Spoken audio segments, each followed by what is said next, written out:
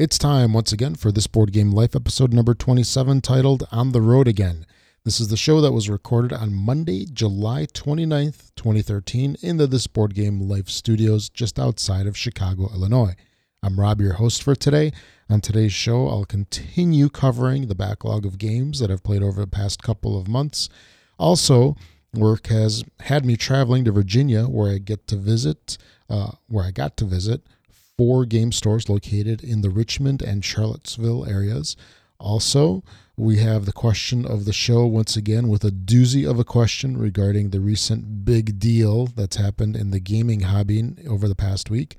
So sit back and relax, especially if you've been partying it up over at Tomorrowland this past weekend, and enjoy the show.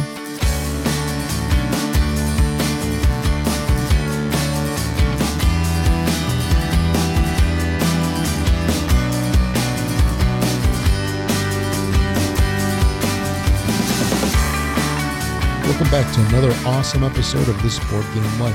Before we get on with the show today, I just want to let everybody know that I've started a new YouTube channel for This Board Game Life, where we'll have all sorts of cool video content for everybody, including all sorts of stuff like quick looks, unboxings, reviews of games, all sorts of stuff, and not necessarily even limited to those 3 things that I just listed off there.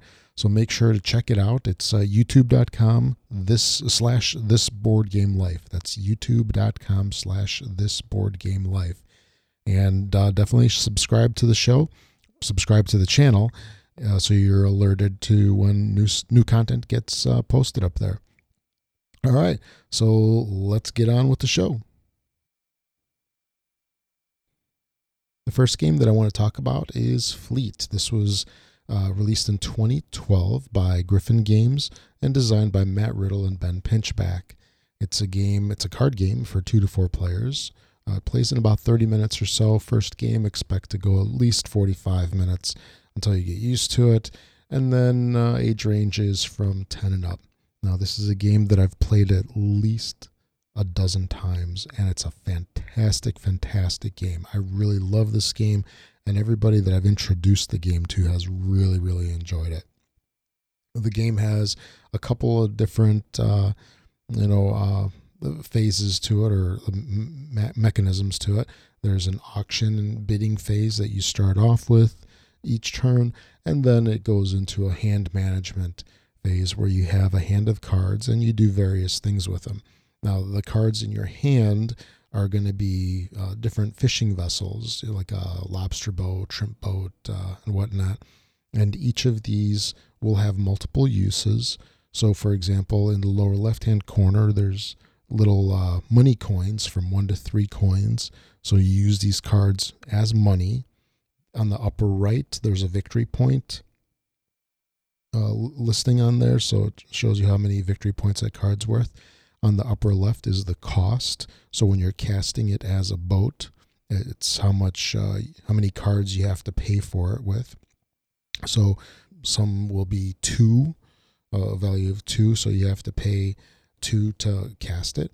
And then also these cards are used as captains. So you flip it over and show the backside. And that signifies that a particular vessel is captained. All right, so how does the game play?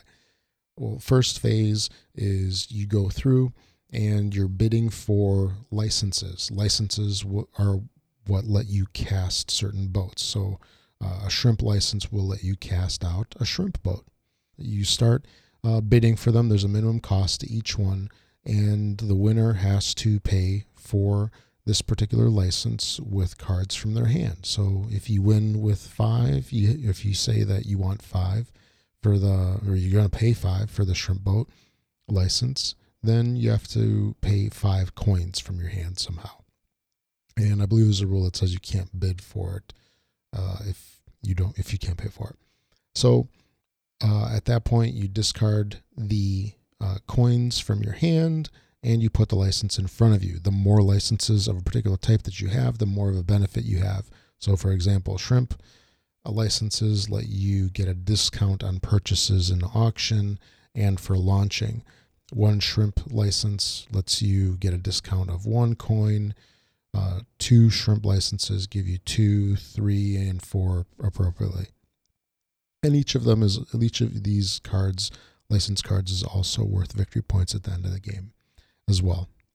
So once you have this in front of you, you can then move on to the next phase where you can now launch a particular type of boat that you have a license for. So in this case, we'll use the shrimp as an example. You can now launch shrimp boats if you have a shrimp boat card in your hand. There will be a cost associated with in the upper left where you'll have to pay for it.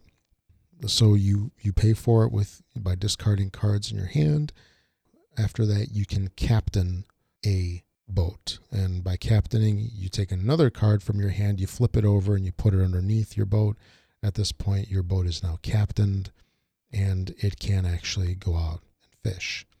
Run through the phases real quick. There was the auction bidding, there was the casting of the boat, the captaining, and then the next phase is fishing. Any boat that has captain on it will receive 1 fish cube. And those are also points at the end of the game, 1 point for each fish. There's a maximum of 4 per boat, so you definitely want more boats. And that's pretty much about it. It doesn't sound like a lot, but this game is really cool because you get to manage your hand, and you just start raking it in after a while.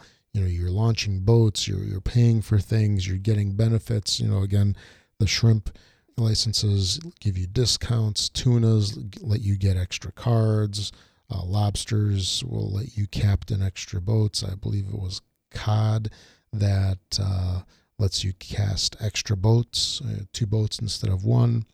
So it's really cool to build up the licenses, and you just kind of get this engine going, and you're really looking to build this engine so you get lots of cards. You keep getting cards, because if you don't get cards, that's what's basically just going to annihilate you in this game, because everybody's going to run away with being able to cast all these boats, and you're going to be sitting there saying, I have no boats, I have no fish, and you're just going to drown, per se. And then the final thing is you just draw a card. If you have the appropriate license, I believe it was the tuna, you get a draw bonus at this point where you can draw up to 3 cards additional. So that's Fleet, and it plays really well. It's really smooth. It's really enjoyable. The art on the cards is really nice. It's got this like background to it that looks like weather-worn, like old parchment paper, and then that's the licenses, and then the ship cards, they have like a portal that you see a particular ship through there, and it's definitely got like a fishing feel to it. It's got really wonderful art.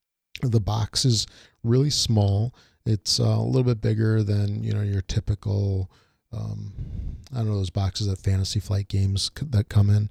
It's a little bit bigger than that, and the game doesn't fit in there too well. I mean, it's a very close fit. I usually kind of have to work the bag of the blue cubes so that it fits in there a little bit better. I've seen some people get a little creative and use foam core for this. I don't know, that's something I might want to do in the future.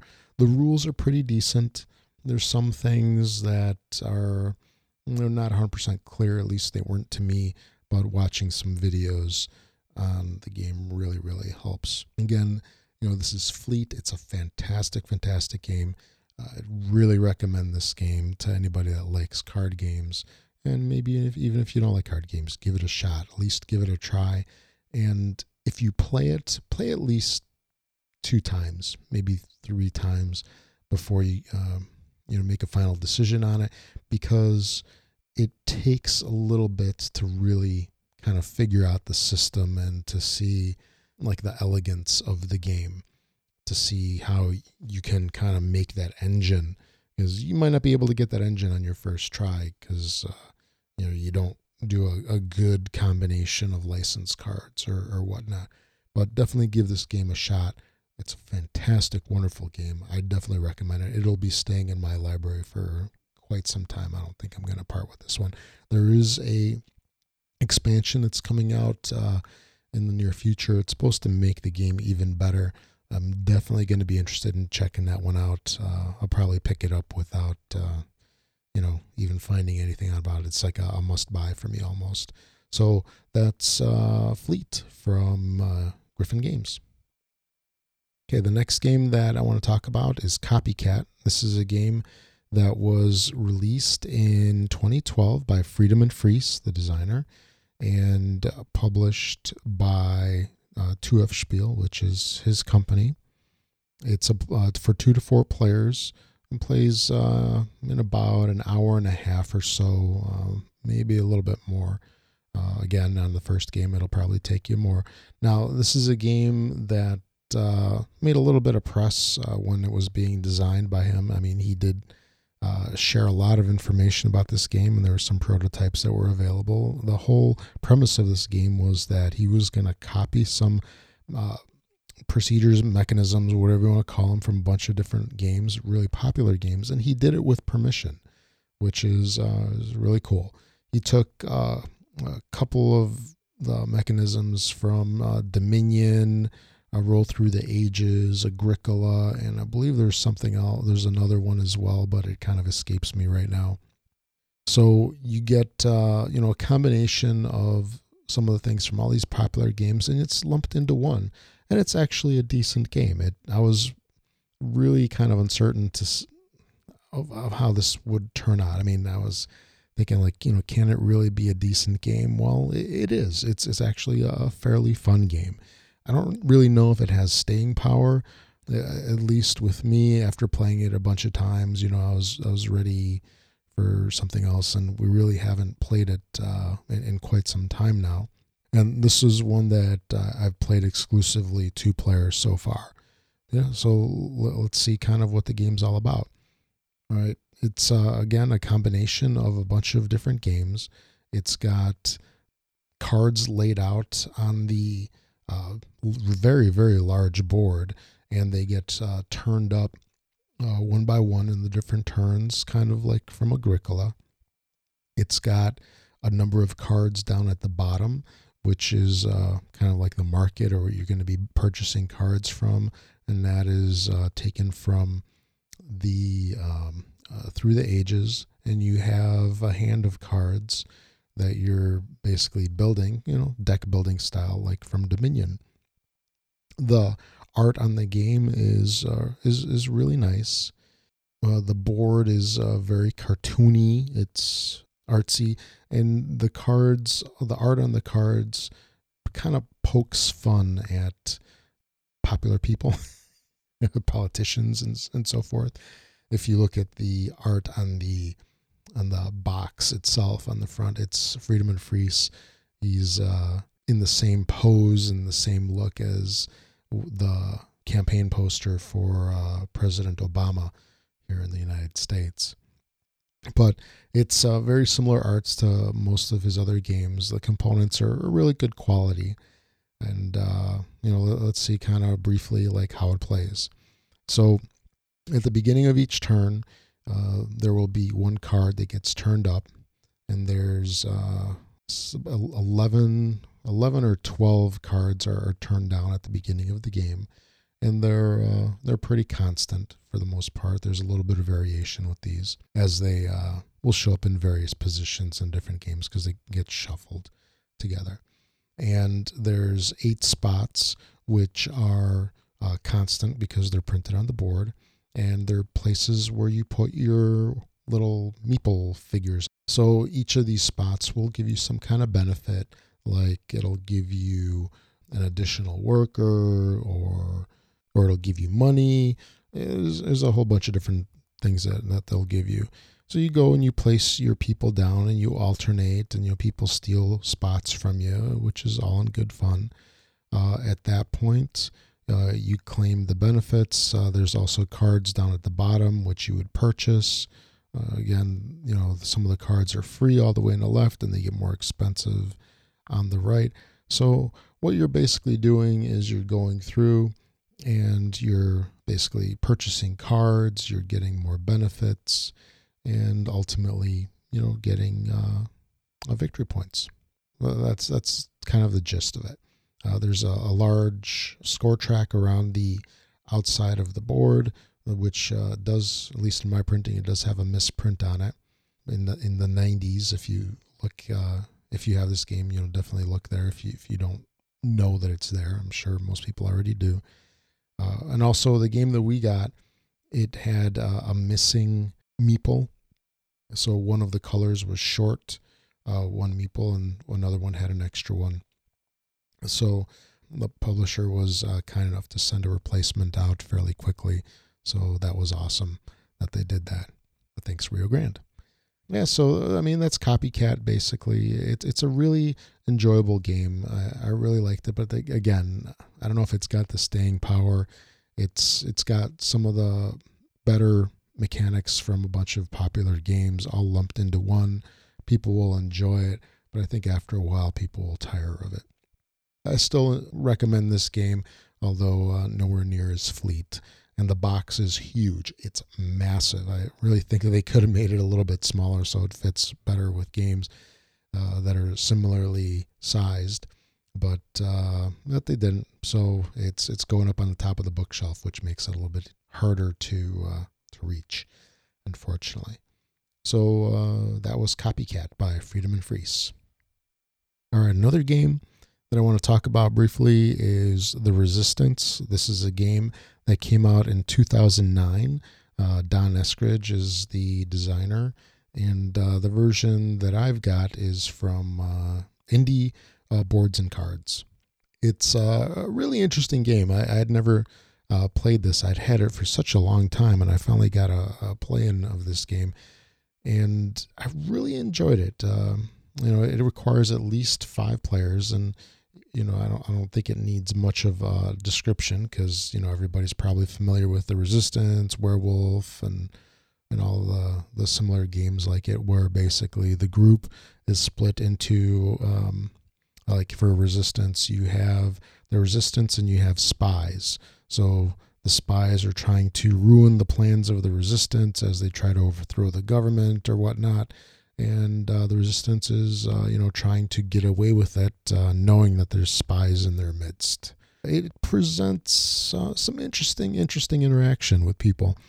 A lot of times the games that we play, are kind of like multiplayer solitaire or whatnot, or, you get a little bit of auctioning. And this was really interesting because it really tested people's relationships in some ways where, the people that you're trying to look at them to see if they're acting strange or if they're, blatantly lying, I guess, if they're not spies.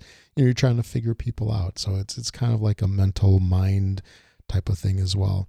But the game was really interesting. It's quick fun. The games play in just probably 20 minutes or so. I think BGG lists it as 30 minutes. But I bet it could probably play a little bit quicker. Well, I guess it depends on how many people, because it plays 5 to 10. If you got 10 people, it'll probably definitely take longer. But the game was really interesting. I'm not going to talk too much about it. It was a lot of fun, just how different it was, because instead of pushing pieces around on boards or whatever, it's more of a human game. It's more of a people game, and trying to outwit others. And there was a pretty cool interaction that we had in one of the games where I was a spy and another guy at the table was a spy. So I almost like blatantly blew that I was a spy because it was a 2-person mission that went out, and I was a spy and I failed the mission. So everybody knew one of us was a spy. They didn't know who it was. But I knew that right after that, the other spy would go and he would blow it. So, we wound up winning the game. It's just interesting how you can kind of like convey information to people and not and kind of deny it. Somebody in the room knows that you're a spy, like in my particular case, but, nobody can really say for sure that they're telling the truth. When they're blaming you, it's like, this guy's a spy. Well, how do we know you're not a spy? So it's just a lot of fun. I can definitely play this once or twice at the beginning of a game group. But beyond that, I'll be ready for something a little more meaty, or something a little more Euro-y, or whatever you want to call it. All right, so that was The Resistance by Indie Boards and Cards. The next game that I want to cover is a little bit of an older game. It's The Hanging Gardens from 2008. This is a game that I've been playing a couple times over the past probably 2 years or so, and it's a game that I've consistently been enjoying. It's a game that was released by Rio Grande Games here in the States. It was designed by Din Lee Tsan.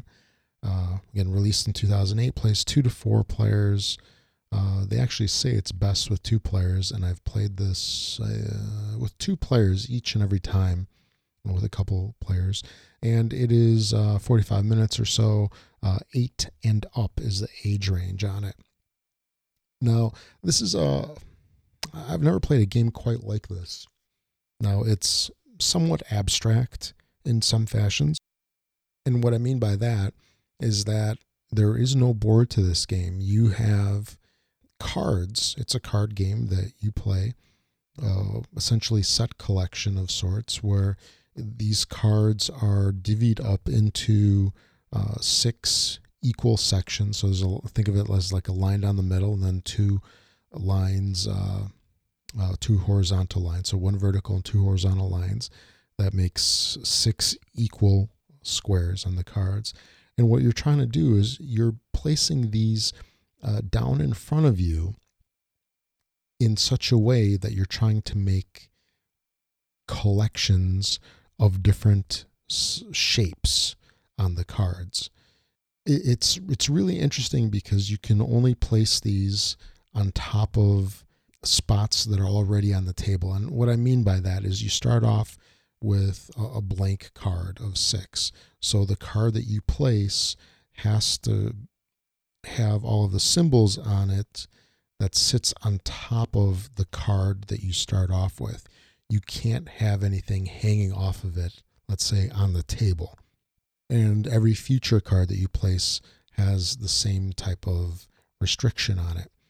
Now, it doesn't make placing difficult, but there is kind of I don't know if spatial is the best way to put it. You have to have like some vision depending on how you angle this card. If you put it up and down, if you turn it around all the way, where you have to be able to see the different combinations and how you can place it and how you can't. So people that struggle with something like that, they'll probably have a hard time with this game. So there's a number of different kinds of symbols on these cards, and they all represent different kinds of buildings or gardens or whatnot. And you're looking to make adjacent combinations of these. Once you get at least 3 of the same kind of building next to each other, then you can score them by placing a temple. And once you do that, once you place a temple, you just place it on top of one of those spots, and then you can claim a tile. So there's a separate board that has a number of tiles. There's, I believe, 6 or here. There's 6 different tiles that will be present on there. So 2 of them you claim if you do a 3 tile. 2 are available if you do 4, and then the final 2 are available if you do a 5. If you score a combo of 5 minimums. So if you score 5, you can actually draw any of the 6. 4, you can draw any of the first 4, and then if you do a 3, of course, there's only 2 that you can choose from. And you're looking to collect sets of these. The more of them you have, the more points that they're worth at the end of the game. Now, what's interesting about this one, again, is just the placement of the cards. It's really cool how you have to sit there and, kind of, again, rotate them and try to build these sets of these symbols on there. Now, how much replayability does this have? If I play it once, I'm fine with it. I probably wouldn't want to replay it. At least all too soon, but I definitely enjoy the game. It's definitely a keeper. I'll bring it out every once in a while, and for me, it's got staying power. But again, it's not one of those that you'd probably want to be playing every game group. I don't say it's not just that interesting, but I'm ready to play something a little more meaty per se. It is a little bit on the lighter side. There's a little bit of strategy with how you lay out your board, but you're not affecting anybody else. You're essentially playing your own game in front of you, and how you're interacting with other people is by stealing the tiles away from them, if that's something that they wanted. Again, this is Hanging Gardens. It's a game that I enjoy. I'd recommend that you definitely check it out. I can't say that it's definitely a must-buy, but it's an enjoyable game. I give it a thumbs up. It's got a pretty good score on BGG. It's 6.79, and it's been out there for quite some time. I mean, this game is a 5-year-old game right now, but yeah, check it out. Again, that's Hanging Gardens by Rio Grande Games. Now, another game that I've played fairly recently was The Village. This is a game by Marcus and Inka Brand. It was the winner of the Spiel des Jahres. I believe it was the Kennerspiel, not the regular one. Yes, the Kennerspiel des Jahres 2012. It's a game for 2 to 4 people, released in 2011. 2 to 4 people. It plays a little bit over an hour, about an hour, hour and a half. It's rated for 12 and up. And it's a really fun game. It's got an interesting mechanism to it. I believe we've talked about it before quite a while ago, at least probably a year ago on the show, where it's got an interesting mechanism where you're placing people out on the board and they die. So there's multiple generations of meeples that you're using. They have stickers on them. And I believe one little tipper that I had for this was, if you purchase this game and you're placing the stickers on the meeples, it really helps to use a set of tweezers. I was initially trying with my fingers, and having adult-sized hands and little stickers and meeples doesn't work very well. So definitely try to find a set of tweezers or something that'll help you position the sticker on there a little bit better. That helps for aligning and even placing it centered on there. Definitely consider doing that. But so you have multiple generations of these meeples, and eventually they have to die and they go into the graveyard. And so you can't benefit from a certain action for all too long. I'm not going to go into too much detail on this game because I'm sure everybody's familiar with it, and I'm sure you've probably played it. But it's a very enjoyable game. I really like it. It's I don't know if it's something that I would want to play all too regularly.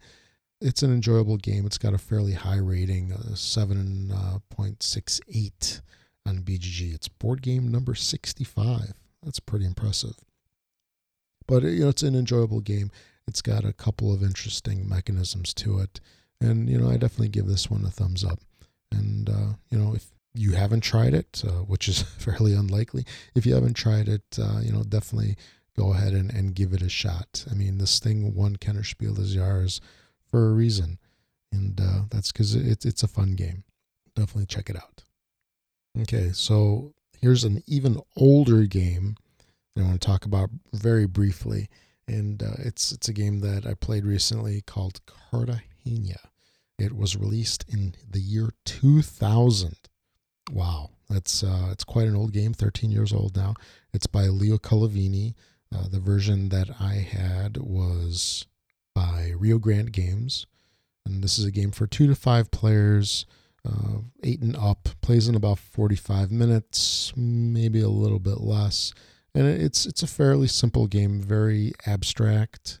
This was one that I kind of wonder if I can introduce to my 5-year-old son and play, but we'll see. We'll see how that goes over. Now, the basic premise of this game is that there's a bunch of pirates that are looking to escape there's some kind of fortress or prison, whatever you want to call it, in Cartagena, Colombia. And they're just trying to get out and go to a boat. What you have in the game is you have a number of, let's say, we'll call them board tiles. And the board tiles, you line them up in such a way that they create a long cavern or a tunnel. And then you have the starting point, and then the opposite end of the tunnel is the escape point where you put the boat. You have 6 meeples that you start off with, which are your pirates. And then there's a whole ton of cards that you play the game with. And what you're doing is you have a hand of cards that each card will have a symbol on it. The symbols will be a sword, there's a bottle, a couple of different things. And what you do is you play a card and you move one of your guys to that next available symbol that you just played the card with. So for example, if you play a sword, you take your meeple, let's say they're all still at the starting point, and you put it at the first sword. Or if you have a guy out on the board, then you can move any one of your guys to the next available sword going towards the boat. And what you're basically looking to do is to try to get all of your guys from one side of this tunnel all the way to the other. Now, eventually you will run out of cards if you keep playing all your cards, and what you wind up having to do is you move your guys backwards to be able to draw cards. So let's say if you're the lead pirate, you're the furthest along, you can move your pirate backwards and go on top of a space with one other pirate. Then you get to draw one card. If you go back to a spot where there's 2 pirates on that same space, then you get to draw 2 cards. And that's as far as you can go. You can't have more than 3 pirates on one space. And so that's how you get cards. So your turns will basically be to play cards to move forward, or you move back to draw cards. And that's pretty much the game. It's extremely light. It's extremely light. If it didn't have this pirate theme, I don't know if it would make any difference. It's very abstract, but it's a game that I think my son would like. He might be still just a touch too young for it, but it's something that I can introduce to him, and it might be a little more interesting than playing Monza or Sliders. That's for sure. So it's an okay game. I can't say I definitely recommend it for people, but if you're looking for a light game, you might want to check it out.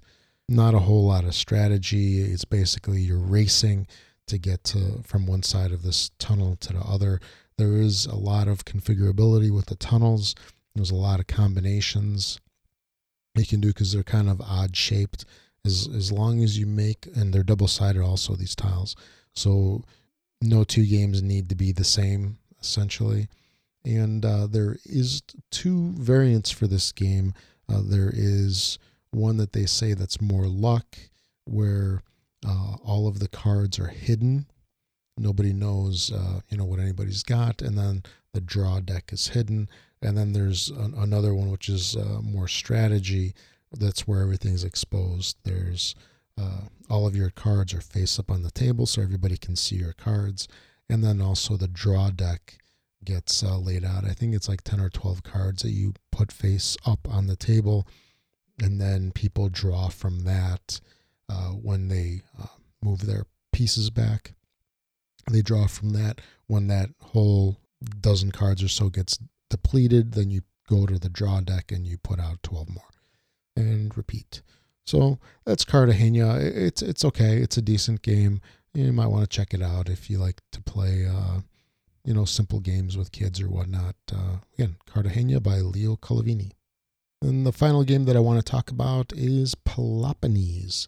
This is a game that was released in 2009, so it's a couple years old, about 4 years old now. It was released in 2009 by Iron Games, designed by Bernd Eisenstein. It plays 1 to 5 people in about 45 minutes or less. About age ranges 10 and up.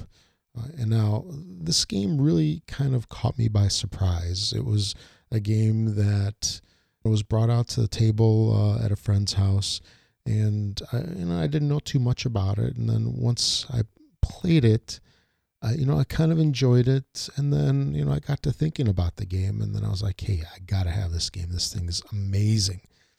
And it's a fairly straightforward type of game that combines a bunch of different things all into one. It's got some bidding, auction action in the beginning, and there's tile placement, and it's got a funky method of keeping track of all of your resources, like people and food and so forth. The basic premise is you've got a civilization in ancient Greece that you're kind of growing. You're making your civilization larger as the rounds happen, and you're trying to protect them from natural disasters. And there's some natural disasters that come up pretty regularly, and you have to protect against famine and food shortages, or I guess that's kind of the same thing, and weather and so forth. In the game, each player has their own board where they keep track of all of the things that they're accumulating, like food and the amount of people. There's, I believe they call it luxury. There's 5 things in total that you're keeping track, and you're moving these little wooden discs up along these. They're numbered usually like 1 to 20 or less, like 1 to 10 or 1 to 20. So you're moving these, and one thing that kind of threw me initially was that some of these you go left and right, other ones you go up and down. So for example, the people tracker, it goes up and down. So you're basically moving your wooden piece in columns. And then there's other ones like the food where you're moving it in a row. So you're moving it left to right and up and down. So you really need to pay attention to how you're moving these markers, because it's really easy to move it in the wrong direction and kind of, mess up your numbering. Depending on where you move it, it might help you, it might not. Who knows? It'll probably help you actually, but definitely be aware of that, very aware of that. So you've got your own board where you keep track of your stats, and then there's a central area where everybody does an auction initially, and you're bidding for tiles, and these tiles come in 2 forms. There's lands and buildings. So you start with a central tile, and lands go to the right of your central tile, and buildings go to the left of that. So you have to keep building certain ones in a particular direction, and you can only build buildings. For example, a building will have certain little icons on it only if they already exist in your area. And let me kind of explain that a little bit better, because it kind of brings some questions to mind. So the building tiles, for example, will have little icons on them, which is the income that you get from the tile. For example, stone. Now, you can only place a tile that has stone on it if the tile already placed on the table by you has stone on it. So if you, for example, have wheat or food on one of your land tiles, you need to place a wheat next to it. So if wheat's only on it, then the one that you place adjacent to it needs to have wheat. So there's a little bit of a stipulation as to what you can place on the table in front of you, and that will make your decision of what you're going to be bidding for kind of very important. And some people might steal stuff away from you, and so again, you have a board where you keep track of everything, and you're placing tiles, land to the right, buildings to the left. They generate income for you of various types, whether it's food or stone, etc., and then you use that to mark on your particular board. Now, this game is like a fine balance of things, because what you're actually doing is you are scoring 2 different kinds of things in the game. And let me explain what I mean by that. You are scoring based off of your final population. So population is fairly important. And you're also scoring based on the tiles that you have. Now, the rub with this is that your final score is, whichever of those two values is smaller. So if you kind of went crazy and you've got a huge population, but your tile score is very low, well, your low tile score is your final score in the game. So if you don't do a careful balance of those and keep them fairly close, that can cause your game to swing in a way that really hurts you and everybody else kind of pounces all over you. That's Peloponnese. Basically, build your civilization, manage your tiles, manage your resources. There are a couple of times where like natural disasters come through and they will just annihilate you. They'll wipe out your food, people. I mean, it's just bad stuff. When they say natural disaster, it definitely is a disaster for the most part. And they happen at regular intervals. Sometimes there's something you can do to mitigate that a little bit, but usually you need to be prepared for that stuff because you know it's coming. You just don't know exactly when. This also is, you can play it solo. I've never played it solo, but I have heard that it's a fantastic solo game.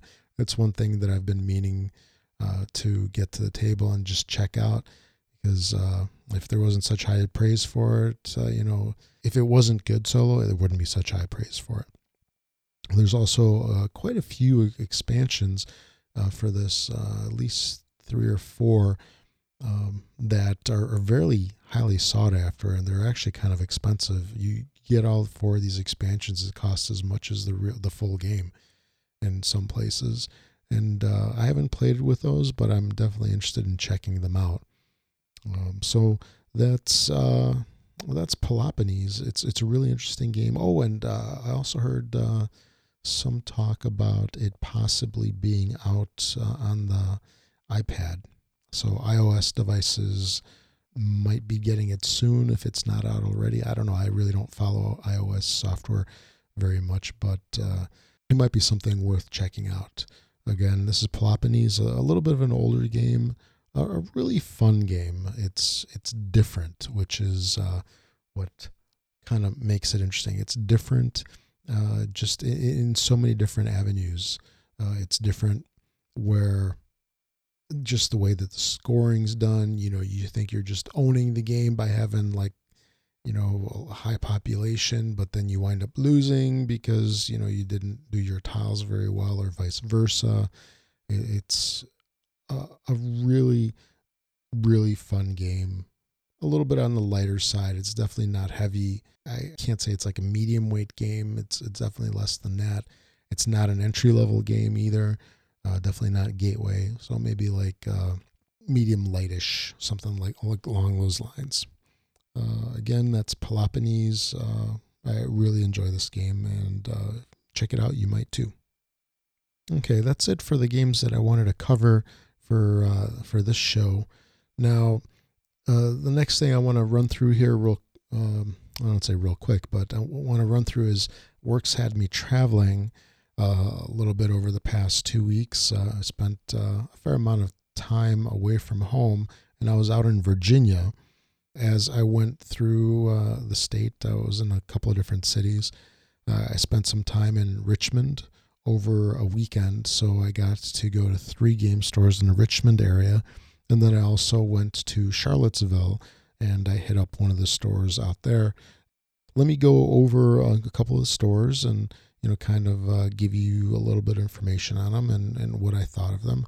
The first one that I want to talk about is a store in Richmond. It's called One-Eyed Jacks, and that's Jacks, Jacques, not Jacks, Jacks. So it's called One-Eyed Jacks, and this was a really interesting store. It was in a very, I don't know what I'd call the area. It's in a very area. It's in an area with a lot of boutiques. So there was a lot of foot traffic on the street, a lot of car traffic out in front. I don't know the area too well, but it seems like it's definitely a place that people go to restaurants and maybe do shopping. And I don't know what else is around there, but it definitely seemed like a happening type of area. So One Eye Jack's is one of those fairly long stores. We have some of these in the downtown Chicago area where the storefront doesn't look like much from the front, but when you go inside, it's really long. It's kind of like narrow and then extremely long, very deep. So there was a fair amount of space inside the store, and their game selection, their board game selection, was actually really good. It had a lot of stuff, new titles, some older titles. Everything was hung up on the wall, on the left wall as you're walking in, and it went down at least half of the length of the store. And they had also a very notable section of ding and dent games, which had some, box damage or whatnot to them. But these games were 50% off. And some of these games were new games. They weren't just games that, had been sitting, out in the sun for such a long time and they were all faded. Some of these were new. I actually picked up a copy of Targi for $15, which was a fantastic deal. It had a little bit of box damage on one side, but that's fine. The game inside was perfect. All right, so they had that, which was really cool. I was almost disappointed that they didn't have more games that were damaged because they were such good deals. The game store had a pretty good gaming section in the back. There was a lot of people who were playing all sorts of different games, card games, some board games. And then the other side from the board games, they had puzzles and a good selection of Magic cards. So it looks like they do, a fair amount of board games and Magic. Towards the back of the store, they had some miniature stuff out there, with the paints and all, which most stores have. So parking is kind of tough. There's a big parking lot in back of the store that I was able to park in. Good luck finding anything else around there. It was just so jammed. At least that's how it was on the Saturday that I was out there. So One Eye Jack's in Richmond, a fantastic store. Definitely recommend it. If you're out in the area, definitely check it out. Then the next store that I went to was called Dragon's Den. This is a store that was fairly close to my hotel when I stayed out in Richmond. So I went over there and, gave it a look through. It was another store that had, kind of a narrow storefront from the street. This was actually in a strip mall in a very large shopping center area. There was a lot of stores through there and a lot of restaurants, your typical, busy shopping mall area, I guess. So it had the narrow storefront, and again, it was very deep when you got inside. Their selection of games was okay. They had some of the more popular titles, no real imports or anything like that, but just your typical FFG, Munchkin style titles. They had a lot of people playing in tables in the middle of the store, so there was a ton of people in there. And always, when you have that, it's, if you're in there for shopping, it's always kind of awkward to kind of get around people. But, this is not something that's unique to Dragon's Den. This is every single store. When you've got open gaming in the main sales area, it's going to be kind of cramped. So they had a fair amount of CCG, minis, decent selection of games. I kind of gauged them a little bit. I mean, they did have a copy of Targi, so there was some recent stuff, some more Euro-y titles, not just like the mainstream board game titles, like, the FFG line and so forth. And, again, it was a little cramped on a Saturday, but there was a lot of people in there, which is a good thing. It's definitely a good thing. Parking, very easy because it's in a big shopping mall area. So it was a fairly nice store. That's Dragon's Den. The third store in the Richmond area, and I believe that one, Dragon's Den, that was in Glen Allen. I think that's the city's name. And then I also went to a game store called FTW Games. And this was a really nice store, really large. it had a huge, huge, huge gaming area. When I was out there on that Saturday, there was miniature stuff set up. There was a fair amount of people in there playing. It looked like they were all having an awesome time. The store area, which is what I was mainly looking to check out, like the merchandise and so forth, they had a lot of miniatures. Looks like miniatures are their bread and butter at this place. There was a small board game selection, which had more of your mainstream FFG. They had Carcassonne. They had, some Days of Wonders products. I mean, beyond that, no real Euro-y type of stuff. But, if you're looking for that kind of Euro-y, hot release type of stuff, you're probably going to get that at a game store that specializes it. You won't find that just about anywhere, or you'll get it online. So let's see what else they had. A good selection, a fair selection of mainstream stuff. Tons of mini stuff, miniatures. They had cases, the foam, and the gaming area was just massive, and that had all the miniatures set up. So that was FTW Games. It was a nice store, very clean parking, ample parking, tons and tons of parking, really easy to park. And the neighborhood was pretty nice too. Then on my last day, as I was heading to the airport, I found out that there was a store in Charlottesville. So I hit that up right after lunch, right before I went to the airport. And the store's called Seville's Hobbies, Games and Toys. Seville's Hobbies, Games and Toys. It's a very unique store. It almost kind of reminds me of Hobbytown USA, but done in such a way where it's like Hobbytown USA on steroids. So this store had a little bit of everything. I mean, it was a true hobbyist store. They had a good selection of board games, some really unique titles that I was really surprised to see, like some Alea titles that you normally don't see in most stores. I really don't know if they were just titles that didn't sell and they'd been there for a long time or whatnot, but the selection was really good. But the store also has lots of other stuff too. They have RC, planes, cars, trains, like the scale model trains. There's toys, educational stuff. It's a little bit of everything. And if you're looking to get some board games and maybe some gifts for people, this is a very interesting place, and you'll probably find something for everybody in terms of the hobbyist kind of stuff. It's right next to Staples, so the parking is fairly ample. That's Seville's Hobbies, Games and Toys, and my understanding is that that's like the place to go in Charlottesville, Virginia. That's it for the stores. Out of all four of those, I'd probably say One-Eyed Jacks was the shiny penny in terms of the games that interest me, and the selection, in particular, the Ding and Dent section. So if you're out there in the Virginia, Richmond area, definitely check that one out. And the other stores are really nice, especially if you're into miniatures. All right, the final thing that I want to talk about is hot off the presses. Netrunner has finally been dethroned on the hotness list at BGG. This is something that really surprised me. I just noticed this today. I don't know if anybody else noticed this, but they've been dethroned.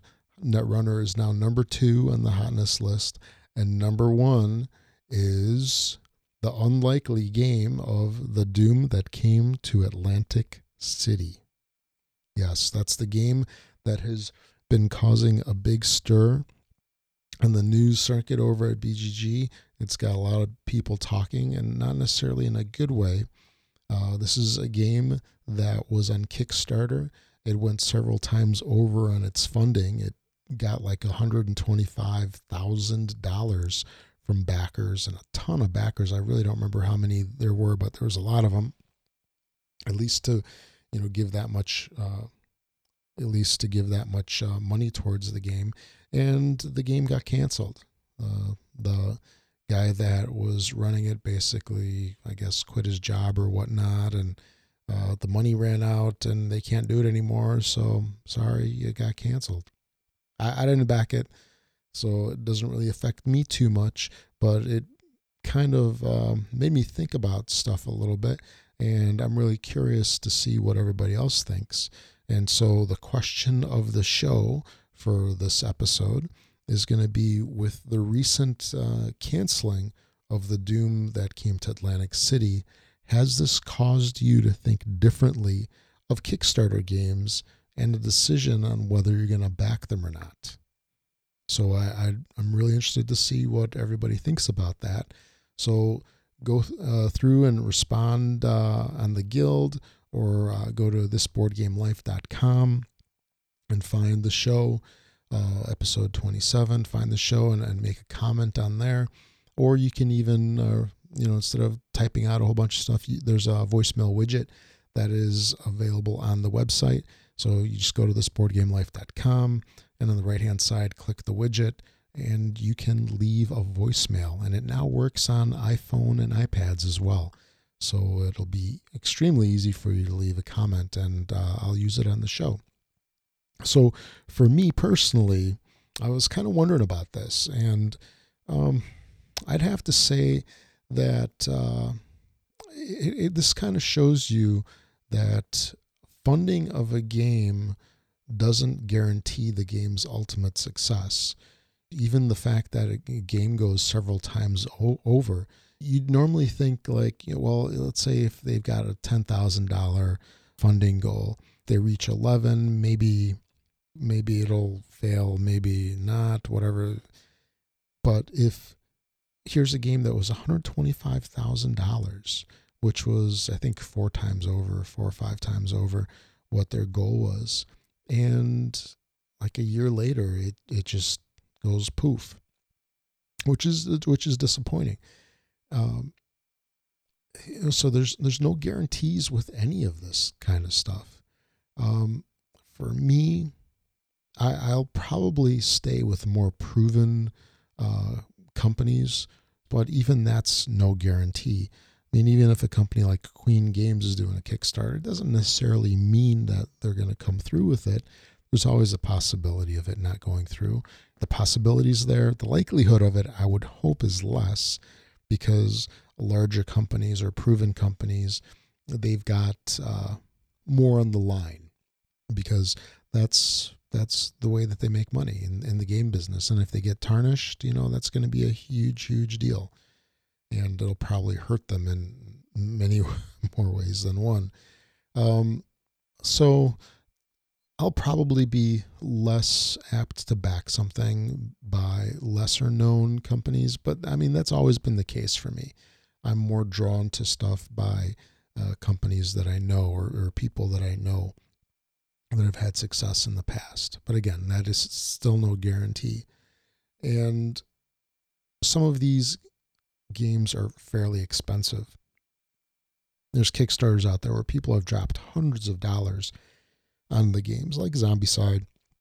When you factor in all of the expansions and add-ons and all that, for me, that's not how I back games. I typically don't go for the more expensive games like that. There's kind of a cutoff that I have in my head for a game. So if it's probably more than $50, $60, the chances of me backing it are less. Several fold. Well, first off, the more money you drop into the game, the riskier it is. So if you back a game for $200 because you're looking to get all the miniatures, all the add-ons, it's going to hurt a lot more if you lose that money. But if you lose $40, $50, I mean, that doesn't hurt as bad. I mean, it still can, but it's not as bad. And then for me also, the games are usually cheaper in retail after they're released. And then you have a product. If the game releases, you can get it cheaper, and you will get the game 100% for sure if you order it afterwards. So that's kind of my takes on it. I don't think it'll change what I do too much, because I'm more, I'm not a huge Kickstarter backer to begin with, although the first couple of months this year kind of tell a little different because I backed a couple of projects that I mentioned last show, and that is out of the norm for me. Like right now, I haven't backed anything in a couple months, probably at least 2 months. And I mean, there's nothing out there that really interests me at this point either, so I don't see myself backing it. But if it's a well-known company like Queen, or if it's something that Minion is doing, or possibly even Tasty Minstrel, it's something that I would be more apt to back than somebody who has never done a Kickstarter before. So that's my opinion. I'd love to hear yours and what your thoughts are. Again, respond on the Guild or comment on the show notes in this Board Game Life website, and even consider leaving a voicemail. I'd love to hear your thoughts, and we'll play it on the show. Now, moving on to the Game Lust section for this episode, there's a couple of games that I just want to talk about kind of in brief. They're pretty much all Gen Con release titles, I believe. The first one that I want to talk about, and this is one that has been it's been getting a fair amount of press from people, is Trains. Now, this is a game that came out last year in Japan, and AEG is bringing it to the States, and it's called Trains. I'm not even going to try to, I will try to pronounce the designer's name.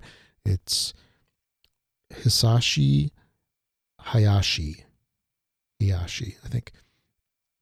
And it is kind of like a deck building train game of sorts. It's been getting a lot of press by a lot of people, and very, very favorable opinions of the game. And it's something that I checked out a couple of the videos, and it really sparked my interest. It's something that I definitely want to play this game, and I'm probably leaning towards picking it up as well. Although, if I get to play it beforehand, who knows, that may or may not change. So it looks like you can get the Japanese version or now. It's available, and shortly AEG is going to have it available. So hopefully this is something that's going to be available fairly readily once Gen Con comes around. So that was Trains by AEG. The next one is Augustus. Now, this is one that I've been wanting for quite some time. It was up for the Spiel des Jahres. It did not win, unfortunately. That was won by Hanabi. But Augustus is one of those games that definitely sparked my interest. It is, I've heard so many people call it like board game bingo or gamers bingo. Some people say it's an unfair analogy or whatever you want to call it, but this game looks interesting, and it's something that I definitely want to check out. I've heard so much favorable stuff for it. I feel that I definitely need to have it in my collection. So that's Augustus, released this year, designed by Paolo Mori, and the publisher is Hurricane. Then the next one is that I'm really interested in is Ascension, Darkness Unleashed. This is yet another Ascension expansion done by Justin Gary and Stone Blade Entertainment. This is a standalone 1 to 2 player expansion, like a couple of them that they've had so far. And it can also be mixed with, I forgot which sets. It can be combined with Rise of Vigil or any other Ascension games. Although, in my experience, you don't necessarily want to combine the games that are too far different from each other. So, Chronicle the Godslayer was the first one. I don't know if I'd want to combine it with this, because the ones that came out more recently, they seem to combine better. But anyway, this is the latest Ascension release. They seem to be coming out fairly regularly now, because Rise of Vigil didn't seem to come out too long ago. I'm definitely kind of interested in this. I'm also feeling a little burned out of sorts on this, just because there's so many releases to it. So I've got the similar type of feeling with Dominion, and particularly Dominion. The last two, what was it? The last one escapes me. So it was Guilds, and then the one right before it. I didn't care for them as much as previous ones, so they were kind of a disappointment. Ascension hasn't disappointed because I really enjoyed Vigil, and Storm of Souls was awesome. Immortal Heroes was good. It's just too many of them, and that's kind of like my disappointment. Too many good games maybe. And when we play, we usually stop playing previous ones. So when Vigil came out, we kind of stopped playing Storm of Souls, Immortal Heroes, and all those. I can't even tell you the last time that we played the Chronicle of the Godslayer or Return of the Fallen. I think that was the second one. But we haven't played those in such a long time. And if we get Ascension, Darkness Unleashed, we'll probably stop playing Rise of the Vigil and so forth. Although I think that's one of my favorites right now. So I don't know. Rise of Vigil will probably be around for a while. So, again, I'm interested in this. I'm just kind of getting burned out on them just because there's too many of them, but they're still fun. So I'm kind of on the fence there, but surely at some point I'll have it in my possession. Then the next one is Spirium. This is a game by Asmodee, designed by William Edia, which also did Caelus. I don't know if he's had too many games since Caelus. Well, I guess there was that follow-up to Caelus, Caelus Magnus Cartus or something like that. But it's a game that looks really interesting, plays 2 to 5 people, 75 minutes or so, according to BGG. And it's a worker placement game. It's got a lot of cards to it. I seem to love my card games, if you couldn't tell already. And this is one that's also been getting a fair amount of buzz on it. A lot of people excited about it. I'm definitely interested in checking it out. And if it's any good, I'll definitely be interested in picking it up.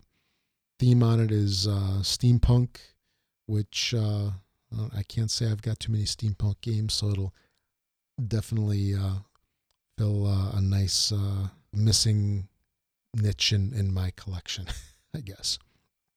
So that's Spirium by Asmodee. Also definitely something that I'd be interested in picking up. That's it for this show. It was a fairly short show, or a shorter show. So let me close it out by saying definitely check out our website at thisboardgamelife.com. It's been recently redesigned, and there's going to be some new content going up there within the next couple of weeks. Join our guild if you haven't joined already. It's Guild 1267. It's Guild 1267 in BGG, This Board Game Life. And we have a Twitter account, T Board Game Life. The letter T Board Game Life, all one word. This was not available, so I had to do T. Actually wouldn't fit, as there's a character limitation on there. So follow This Board Game Life on Twitter. And then there's the new YouTube channel that we've got, where there's 4 videos out there right now. There's a couple more in the works. I'm going to start releasing more videos now that I'm not traveling for work, and look for those soon. I'm really excited to get them out. And that's it. So this concludes episode number 27 of This Board Game Life. I hope you enjoyed the show. My name is Rob. Thanks for listening, everybody, and I'll catch you all in the next show and on